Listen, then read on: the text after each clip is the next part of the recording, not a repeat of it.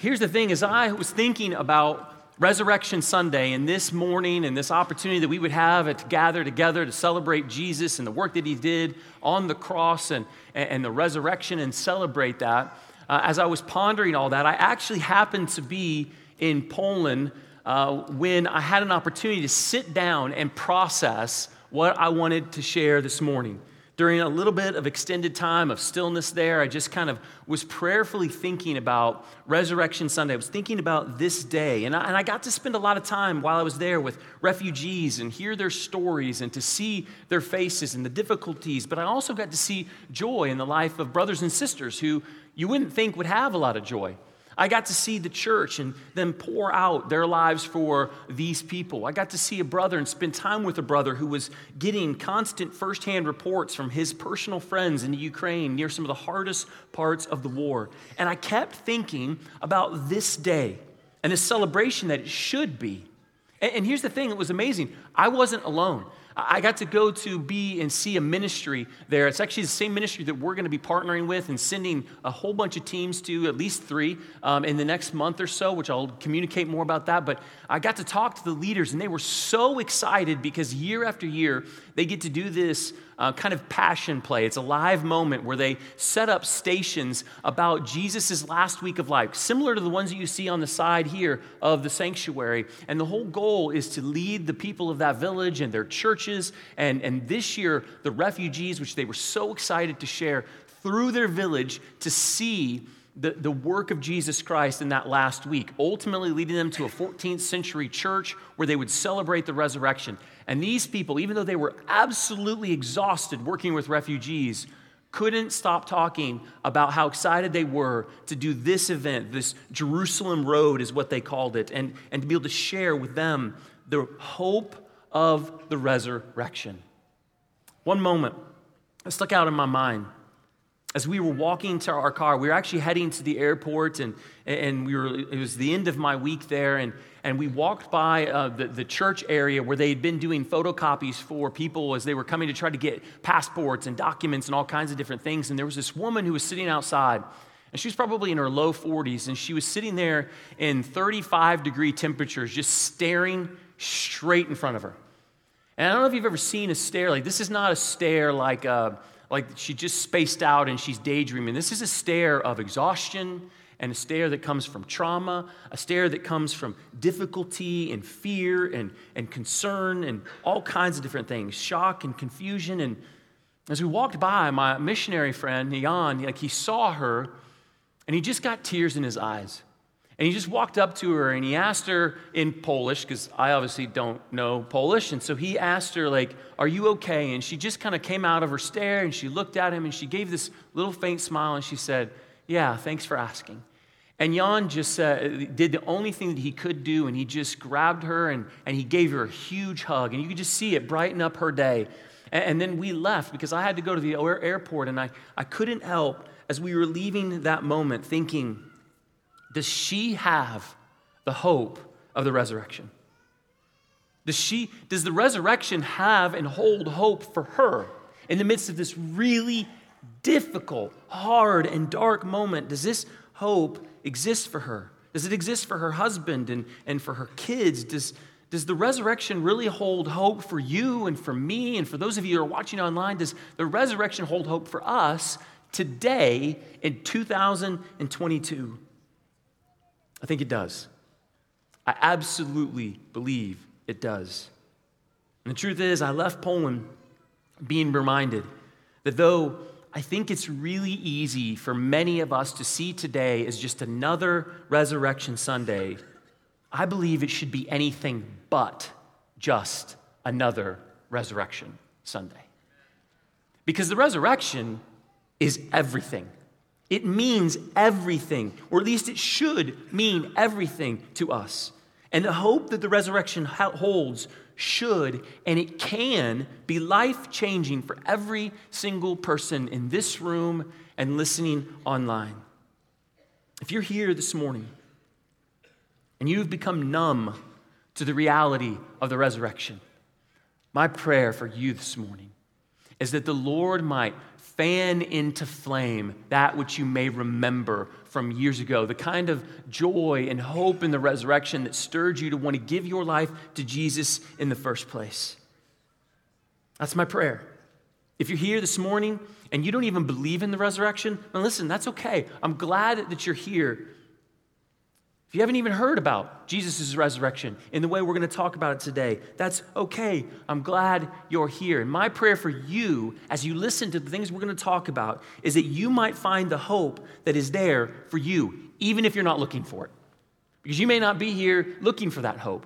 You may be here because you were drug along or because you were invited or whatever. You may be here because you're just here with your parents or your grandparents. And you may not even be looking for hope, but I pray you find it anyway. Because there is so much hope in the resurrection. When we truly grasp what happened all of those years ago, there is nothing that can carry us and give us hope and peace, even through the most difficult of times. There is nothing that can support and deepen your joy in the happiest of times like the resurrection. And so, I want us to look at the resurrection from a little bit of a different perspective this morning, in this wonderful Easter morning. And so I want you, if you have a Bible, to turn with me to 1 Corinthians chapter 15, verses 50 through 58. Brian Doom is going to come up and read for us. And if you would, please stand with me out of respect for God's word. If you're new to Central or you're new to church, the reason why we're standing is because we believe that what we are about to read is the very word of God. That he has revealed it to us, that we need to put our lives underneath it, and so we stand in respect for it. And if you don't have a Bible this morning, listen, you can read these up on the screen, but afterwards, I would highly, deeply encourage, I would ask you to grab one of our free Bibles that are outside by our Info Central. Nobody will ask you any questions. Just grab one, take it home, and read it. But nonetheless, we're going to turn our attention now to the very Word of God. Brian, I'll pass it off to you, brother. I tell you this, brothers, flesh and blood cannot inherit the kingdom of God, nor does the perishable inherit the imperishable. Behold, I tell you a mystery. We shall not all sleep, but we shall all be changed in a moment, in the twinkling of an eye, at the last trumpet. For the trumpet will sound, and the dead will be raised imperishable, and we shall be changed. For this perishable body must put on the imperishable, and this mortal body must put on immortality. When the perishable puts on the imperishable, and the mortal puts on immortality, then shall come to pass the saying that is written, Death is swallowed up in victory. O death, where is your victory? O death, where is your sting? The sting of death is sin, and the power of sin is the law. But thanks be to God, who gives us the victory through our Lord Jesus Christ. Therefore, my beloved brothers, be steadfast, immovable, always abounding in the work of the Lord, knowing that in the Lord your labor is not in vain. Church, hear the word of the Lord. Amen. You may be seated. I say this out of Isaiah 40 as a reminder for us. Church, the grass withers and the flower fades, but the word of the Lord will stand forever. Amen. Pray with me. Father, we thank you for this morning, and I thank you for this text that reminds us what our hope is, a hope that we have secure because Jesus, your Son, rose from the dead. He defeated death. And there's going to be a day, Father, that we will be able to declare, like this text says, where, O death, is your victory? Not because we've been victorious, but because you have been victorious, because Jesus has been victorious over death. And so, Father, I pray this morning, I do not have words that can give due and justice to the wonder of the resurrection of your Son. So I need you, by your Spirit, to fan into flame all of us a zeal and a love and a joy for the work that you have done in Jesus. We need your Spirit to open up eyes and hearts to see the wonder of what you have done in Jesus. And so, Lord, I pray that you'd be with us this morning. I pray, Father, that you would speak through me, just a weak and a broken vessel. I ask these things, Lord, in your name. Amen. All right. So before I get to 1 Corinthians, I want us to remember the the circumstances of Resurrection Weekend and the Passion Week and all that we've been talking about the past few weeks. Remember, Jesus is a real historic man. Just like I stand here before you, Jesus stood before countless people over and over and over again some 2,000 years ago. And this man, this Jesus, this historical man that nobody argues was alive and existed, he was brutally murdered and killed upon the cross. This is a fact that nobody denies. Like everybody says, Jesus, this man existed, and he died upon a cross. And all of his followers had walked through the darkest moments of doubt and fear and questions while Jesus' body lay cold and lifeless in the tomb. It must have been a crazy time. Because like we talked about last week, the disciples, the followers of Jesus, they didn't expect Jesus to rise from the dead. And even after they did, they didn't believe it at first. And who could blame them? I don't think many of us would believe it at first. We'd be like, okay, something's way off here. But Jesus' new life-filled body was right there in front of them. Eating with them, touching them, he was talking with them, spending time with them. No hallucination could pass this off. It's amazing that Jesus invited the disciples to touch him because hallucinations don't do that.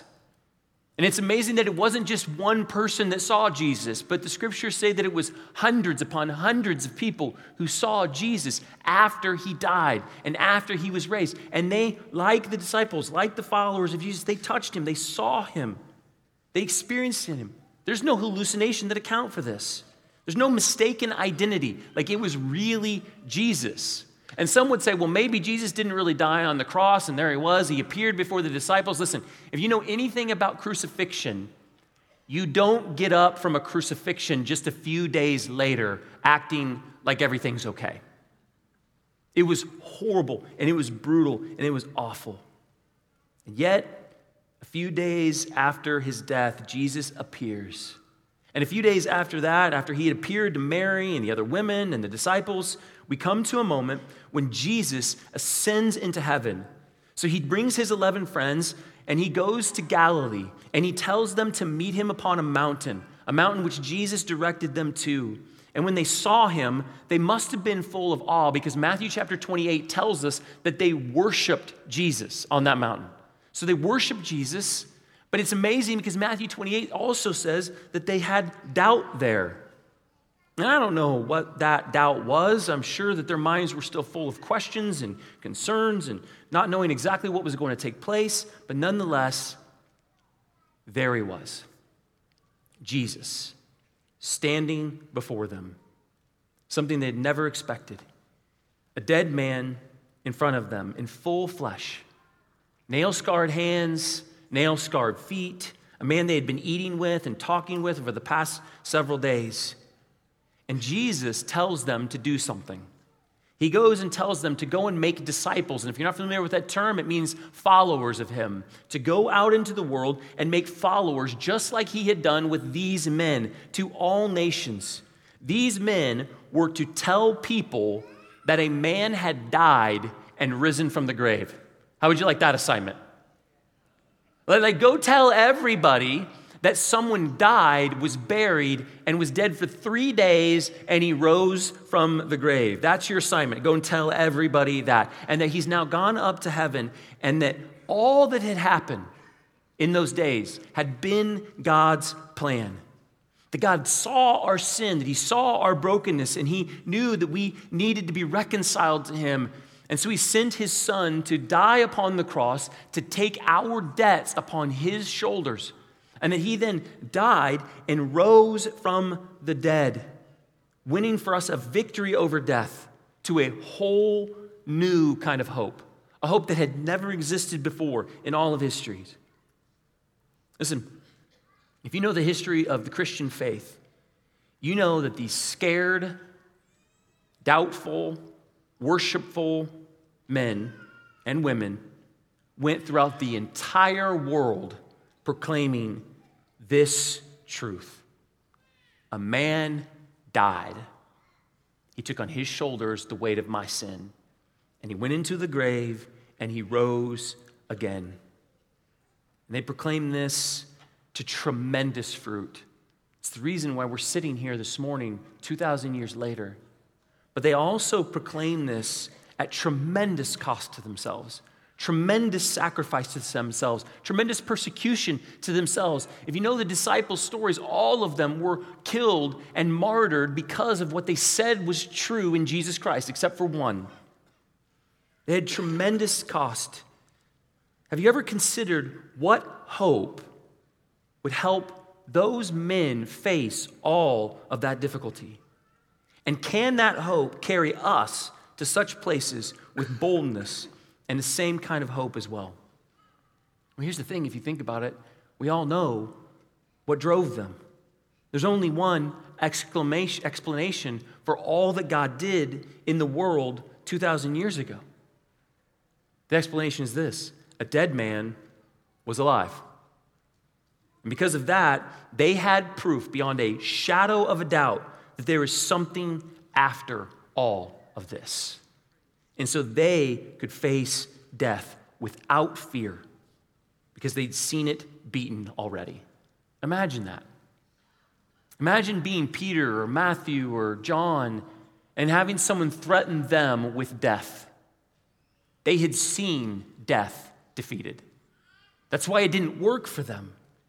And in all of our weakness and all of our brokenness and pain and suffering and all that we experience in this world, there is a real hope to be had for a further and continued life after this one. And brothers and sisters, it is a far better life than anything we have experienced in this world. And that is the hope that we see in 1 Corinthians chapter 15.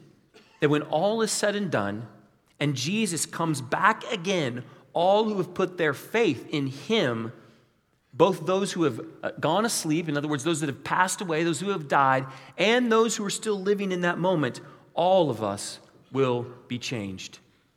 He says it twice, in verse 51 and in verse 52. Have you ever thought about, changed to what? Now, this is a big question, isn't it?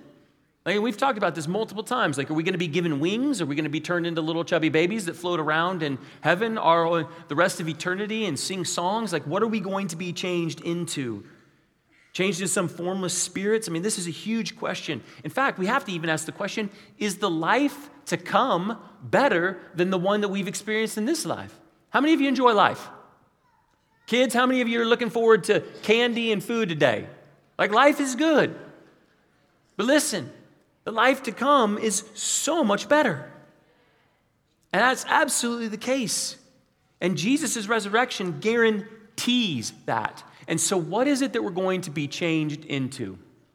Now, I give away my age a little bit, but I grew up in the 90s. How many of you are 90s kids? Okay, so you guys and gals, you're going to probably know this, but there was a commercial in the 90s that was all over the place. And that commercial was a Gatorade commercial. And I'm not going to actually sing it. I need Ryan up here. In fact, if he could come and sing and dance for us again, that would be great. But here's what the commercial said. Sometimes I dream that he is me. I dream I move. I dream I groove. Like Mike. Michael Jordan, right? We all knew that growing up. If I could be like Mike, I want to be like Mike. And I just want to tell you as a kid, that was what I wanted to do. Anybody who played basketball, you wanted to be like Michael Jordan. We wanted to buy his shoes. We wanted to act like him. We wanted to play basketball on the court like him. And I just want you to tell, I'm not bragging. I kind of am. But I got really close on a 6-foot basketball goal. Right? Any of you kids, you knew you'd never touch the rim of a 10-foot goal, and so you would lower that thing down to 6 feet, and man, you could dunk on everybody. Right? This is what it was. Now, here's the thing. I say that because even as a kid in the 90s, what drove me is I wanted to be like Michael Jordan. That was one of the things that I love. I like watching him and seeing that. But interestingly enough, I think the disciples, those men on that mountain, sang a very similar song. Sometimes I dream. I dream that I move, and I dream that I groove like Jesus, like Christ. If I could be like Jesus, if I could be free of death, if I could be free of pain, if I could be free of sin, free of longing, free of brokenness, if I could just be like Jesus. And you know what? They knew that was the hope he had promised them.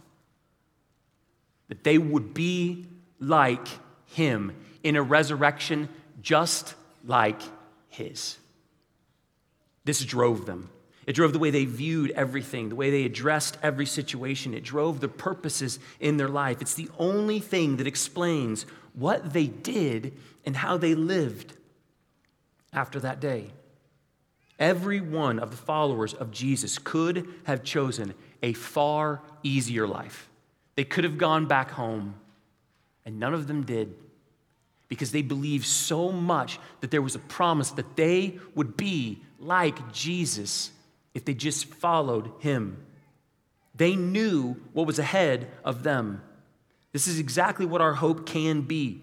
John, one of the disciples, writes this: "See what kind of love the Father has given to us, that we should be called the children of God.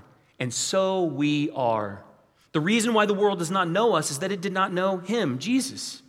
Beloved, we are God's children now. And what we will be has not yet appeared. But we know that when he appears," now you got to stop there. John had seen Jesus alive. John had seen Jesus go up into heaven.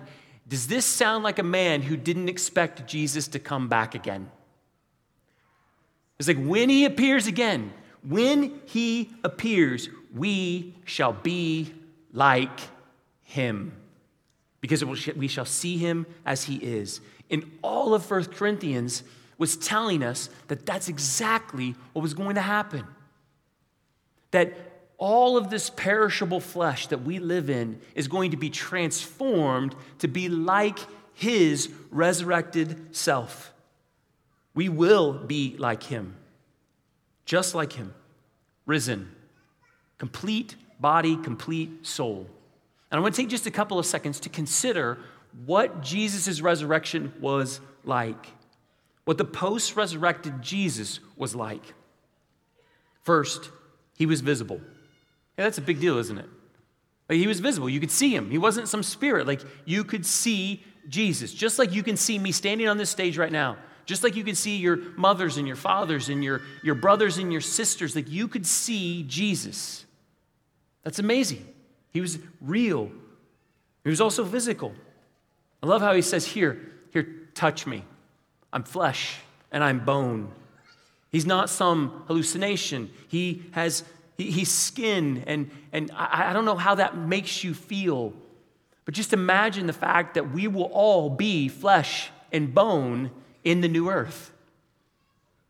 Like, you'll be able to go up to Jesus, and I'm not much of a hugger. Most of you know that, which means I just said that, so a bunch of you are going to try to hug me after the service. But nonetheless, I'm not much of a hugger, but I cannot wait to hug the flesh and bone Jesus. You're going to be able to see the flesh and bone men and women that have gone on before us. So if you've lost somebody, you haven't lost them fully. They will be flesh and bone, just like he was. And you will be able to see them. Jesus was mentally aware. Matthew 28:18 talks about this. He remembers the commands that he had given them. He recognizes people. Like, here's the thing. Like, you're going to recognize the people that you're around. I'm going to get to see my grandparents, physical, flesh and bone. I'm going to get to see my great-grandpa, Louis Acker, who died when he was 104 years old, and I'm going to get to see him. I don't know how I'm going to recognize him, because all I remember about my grandfather was a really old man. But I'm going to recognize him. I'm going to remember these things. I'm going to see these things. Because Jesus was able to do that. He was mentally aware. He was recognizable. I said that already. He eats and he drinks. Hey guys, give me some bread. I'm hungry. Hey, I'm making breakfast for you this morning. Like, he eats and he drinks. Like, some of you guys have planned a phenomenal Resurrection Sunday meal with, I don't know what, turkey, ham, all kinds of good stuff. Kids, you're looking forward to candy and pies and sugar and all kinds of good things. Listen, none of that is anything as good as what we will experience in the new earth. Like, we're going to eat and drink, and it's going to be good. And we're going to do it with one another. We're going to do it with our brothers and sisters in Christ that have gone before us, and we're going to do it with Jesus. We're going to eat and drink. I think that's great. Like, sometimes we don't think about that, do we? Like, the world to come is going to be better than the one we have here. Jesus is spiritual. Now, this is a weird one. It might seem kind of strange to you, but in a whole new way, Jesus, in his resurrected body, acts different than we can right now, right? So, like, he's walking along a road with some of his followers, and then he just up and vanishes out to somewhere else. He walks through doors. Kids, how many of you want to be able to walk through doors? How many of you would like to be able to teleport to some other part of the city right now? Like, that'd be cool, right? Like, Jesus can do that. And we're going to be like him. So there's something in the new heaven and the new earth that allows spirit and body to come together that we can be like him in these types of things. I mean, this is exciting things, but even most important and best, Jesus is perfect. In that day, we will be without sin. We will be without the brokenness that's inside of us. We will be without all of the accompanying curses that come with sin, all of the hurts, all the difficulty in this world, all of it is going to go away. In fact, we will be able to stand before the Father with no separation. And this is the beauty of Revelation and what it says. Jesus is going to bring heaven back to earth. We're going to live in a world like that, where there's no separation between us and God. And what's even cooler is there's not going to be any separation or shame or deceit between each other. Like, how cool is that going to be? That you're going to be able to have relationships with people with nothing between you. No hidden secrets, no misunderstandings, no miscommunication, no wrong motives. Like a complete open knownness. If you are lonely, there is nothing like the resurrection that should give you hope for what is to come. If you feel like you are not known, there is nothing like the resurrection that should give you hope for what is to come, because we will be perfect, just like Jesus. And this is amazing. And the disciples, they saw this vision. They caught this vision of what was to come. And so they were willing to die for it. This message, because their hope was not founded on some myth, but it was founded upon a personal experience with the risen Jesus. I mean, don't you think that Peter, who later on in his life was threatened with being crucified upside down, don't you think that if he had not actually seen and touched and held on to the flesh and bone Jesus, that he would have said in that moment, hold on, time out, I recant it all. But he didn't, because he knew what was coming. And so you may be in this room, you may doubt the resurrection. And that's why we have the blood of the disciples to remind us they knew what was true. And they held on to it. None of them denied the resurrection of their Savior and the resurrection of their Lord. Like theirs, our hope can be real because he has proven it so in the resurrection of Jesus. If Jesus didn't raise from the dead, then the scripture is really clear. You and me who believe in it should be pitied above all men. That's what it says. But he did rise to an existence unlike anything, better than anything we could ever hope for. And when he comes back, even if he comes back before we die, this mortal flesh is going to be dressed with immortality. Something totally uncorrupted, something totally uncorruptible. And we are going to be given a new earth, which is totally uncorruptible. In that moment and after, all of those that have gone before him, all of those that are still alive, are going to be dressed in bodies like his. And in that moment, brothers and sisters, we are going to cry out in the greatest song, 1 Corinthians chapter 15, verse 54. Death, man, is swallowed up in victory. Oh, death, where is your victory? Oh, death, where is your sting? How many of you believe that? How many of you really believe that? I want you to say it out loud with me. Read it on the screen. Death, is swallowed up in victory. O death, where is your victory? O death, where is your sting? We're going to say that one day. We won't say that with hope. We're going to say that with new bodies. We're going to say that resurrected. How does this spur us on in our lives? Because we know that nothing in this world can defeat the work of Jesus Christ in the resurrection. That's why we know. That's what spurs on the volunteers that I got to meet in Poland. It's what gives hope to the refugee. It's what gives hope to us in the midst of our suffering and our hardships. It's what gives us support to actually be in the moments of joy and happiness and excitement and good celebratory times in this life. Because in the midst of it all, we can say, like verse 57, thanks be to God who gives us the victory through our Lord, Jesus Christ. Are you thankful today? For the Christian, Easter is a day of thankful victory. 2,000 years ago was our V-Day. 2,000 years ago was our victory day, and we're living in the midst of that. God gives us the same victory Jesus has already experienced. Jesus is offering his victory to you and to me. You know that woman that I mentioned that I met there in Poland earlier? I pray that she finds the same hope in Jesus that I have. The hope that can sustain her through these dark days. Man, what a wonderful hope we have in our victory. During the good and the bad, even in seasons when we're exhausted, we never forget Jesus rose from the dead, that he has done it and he promises to do it for us. We will be like him, changed forever.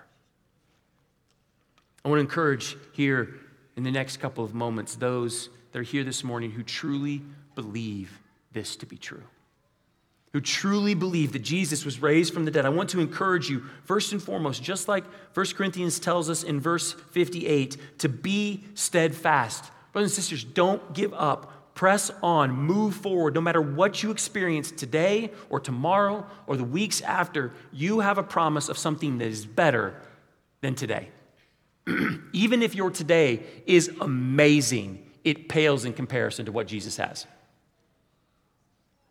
So be steadfast. Continue to press forward. You will have an imperishable body to live in a new imperishable earth that is connected to heaven in a way that we can't fathom. So be steadfast. Christian, be immovable. Let nothing push you off the rock and foundation of your hope. When questions come, when fears and doubts come, you go back to this question: did Jesus really rise from the dead? Amen. Someone knew it. That's the answer, right? When you're in the midst of the darkest moments of your life and you have all the doubts about what God is doing and how he's moving and how he's working and you don't get it and you don't see it, go back to this question: did Jesus really raise from the dead? And the answer is yes. And since he did, and he's promised that he will be that he's going to change us to be like him, there is nothing that should shake you off of your foundation, off of that truth. So church, be steadfast, be immovable, and abound in the work that he has set for you. Whatever you do, prioritize the work of the Lord in that thing. So kiddos, when your mom and dad tells you to clean your room, don't do it for them. Do it for the Lord. Knowing that your work is not going to be for nothing. He sees it and he honors it. Men and women, go to work, but work for the Lord. Work with integrity, work with passion, work with zeal. Whatever you do, because you know that this is not your home. You know that this is not your home. And while you might get and engage and have all kinds of earthly acclaim and wealth and riches, all of that is going to fade. And the only acclaim that matters is the acclaim you gain from the Father. So work for the Lord. Don't think it's enough to be part of a service like this once a year. Don't think it's enough to just come to church once on Easter, and that's good enough. We are to make and take our whole lives and wrap them around the hope we have in Jesus Christ. And we need one another to do that because it's hard to live in this life. We need the community of faith so that we don't get drugged back into the hopeless pursuits of this world. We don't get drugged back into our doubts and into our fears. If you are in Jesus, then because he lives, you can face any trial. Like the old song, because he lives, you can face tomorrow. Because he's already given you the victory. Because he lives, you can face times of joy. Because he lives, you can face times of sorrow. Because he lives, you can even face death. Because one day, just like Jesus, who was raised bodily from the dead, you too will be able to say, death is swallowed up in his victory. We'll be given new imperishable bodies that death can never threaten again. And so we'll say, death, where is your victory? My victory, and many of you in this room, your victory is in Jesus. And he promised to raise me. He promised to raise you. And I look forward to the day where I say, where is the sting of death? Do you? He's removed it. He's removed it from us all. He's given us hope of a life, a real, a full, and physical life on a new earth, in a new heaven, forever with him. This is Easter. This is Resurrection Sunday for all who believe. I want to take a minute to talk, though, for those of you who don't believe. I know some of you are here. You know why I know that some of you are here? Because the scripture tells us that the idea of someone raising from the dead is foolishness to the world. I know how crazy I sound to say that I believe wholeheartedly that a man died and rose again from the grave. Like, I get it, and I know some of you are here and you don't believe that Jesus raised. I believe, though, that the blood of the early Christians who undoubtedly declared his death and his resurrection to be true, places tremendous evidence upon the fact that Jesus did raise. But here's what I know. In the end, evidence likely won't convince you.